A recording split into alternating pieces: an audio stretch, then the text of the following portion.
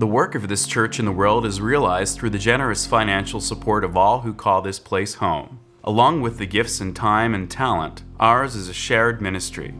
You have a role to play here. Church membership is open to all. For more information, go to uusf.org. Out of the rituals that evolved among people in winter climates was the hanging of the greens, which we will do today. In honor of that ritual, we will read, as we do every year, Thomas Alburn's words, green, green, green. Green, green, green again, and greener still. This is our dream for winter. The evergreens have been symbolic for a long, long time of life and hope in the midst of winter. Long before the birth of Christ, people in the northern Europe celebrated this winter solstice with bonfires on hilltops and evergreen boughs and even whole trees in their tribal halls.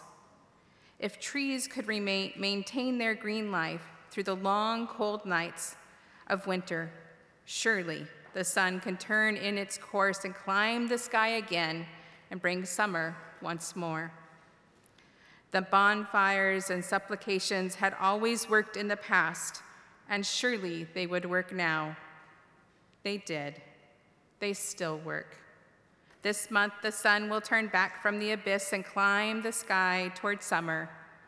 Green, green, and green again, and greener still. We have a reading this morning that's from a sermon that was preached by Forest Church, who was my church, one of my ministers growing up. John Burens was one of the others. It was a sermon he preached actually while he was sick and with esophageal cancer, which ultimately took his life. A time when he particularly reflected deeply on what a gift life is.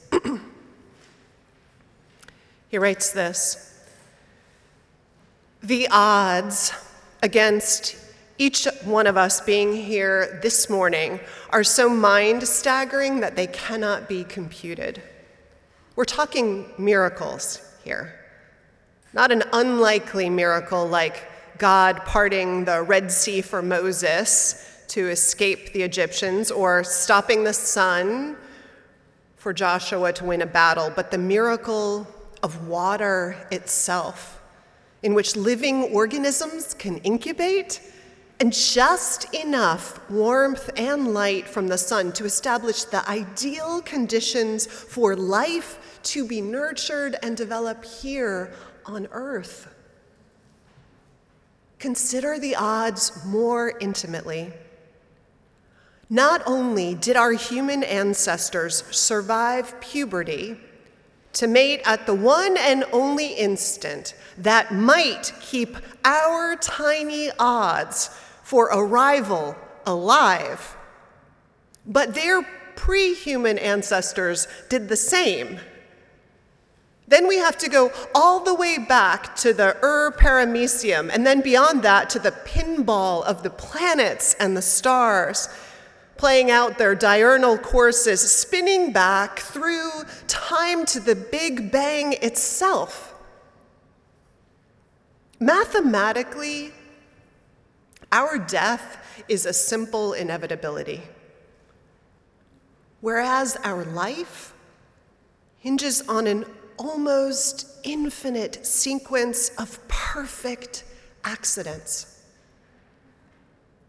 First, a visible and then an invisible thread connects every one of us to an unbroken line genetically and kinetically to the instant of creation.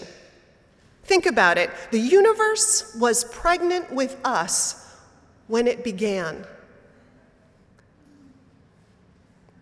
So what did we do to deserve this? Whatever this might happen to be at any given instant or moment in our life's unfolding saga, please, to this miracle, we must each do everything in our human power to awaken. We may not understand any better than before who we are or why we are here, but for this fleeting moment, the one instant we can bank on, our life becomes a sacrament of praise. In that spirit, we gather. And in that spirit, we sing the song we all learned or relearned this morning.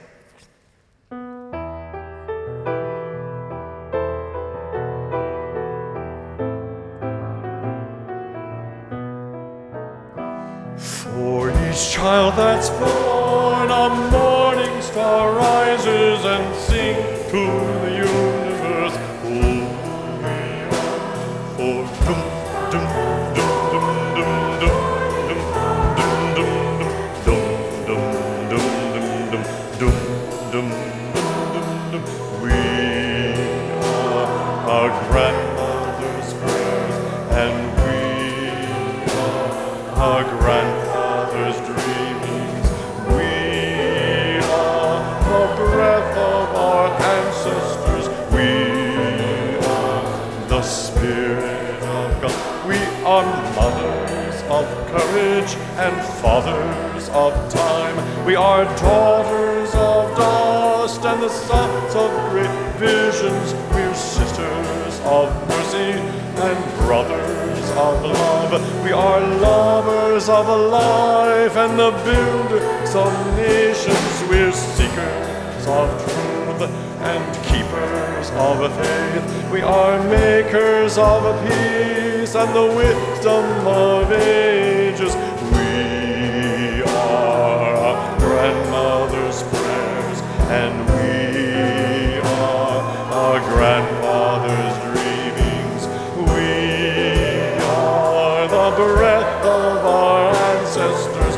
We are the Spirit of God. We are mothers of courage and fathers of time.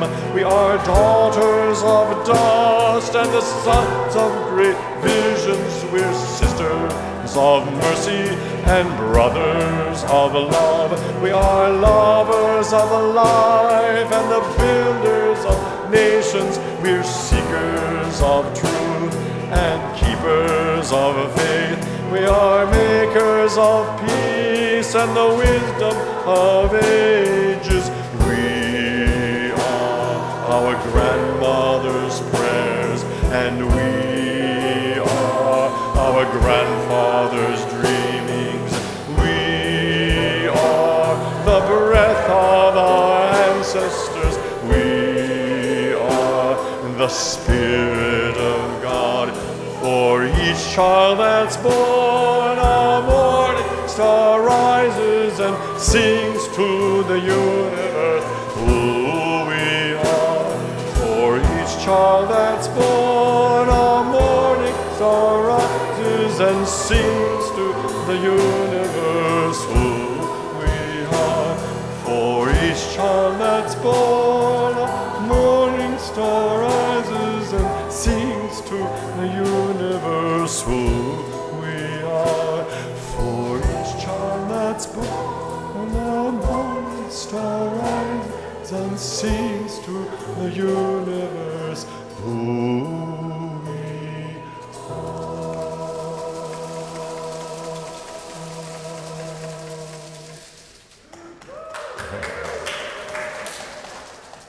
Again, thank you to all our forest elves and choir director and musicians for leading our merriment today. Our closing words are from Born in Mystery from Houston Smith's The World's Religions. For those who celebrated the solstice long ago, the universe and its workings were shrouded in mystery. Although we know now and trust that spring will follow fall, given our knowledge of the planets and the laws of the physics, life is still shrouded in mystery. At the heart of life, there is always mystery. We are born in mystery, we live in mystery, and we die in mystery. The larger the island of knowledge, the longer the shoreline of wonder.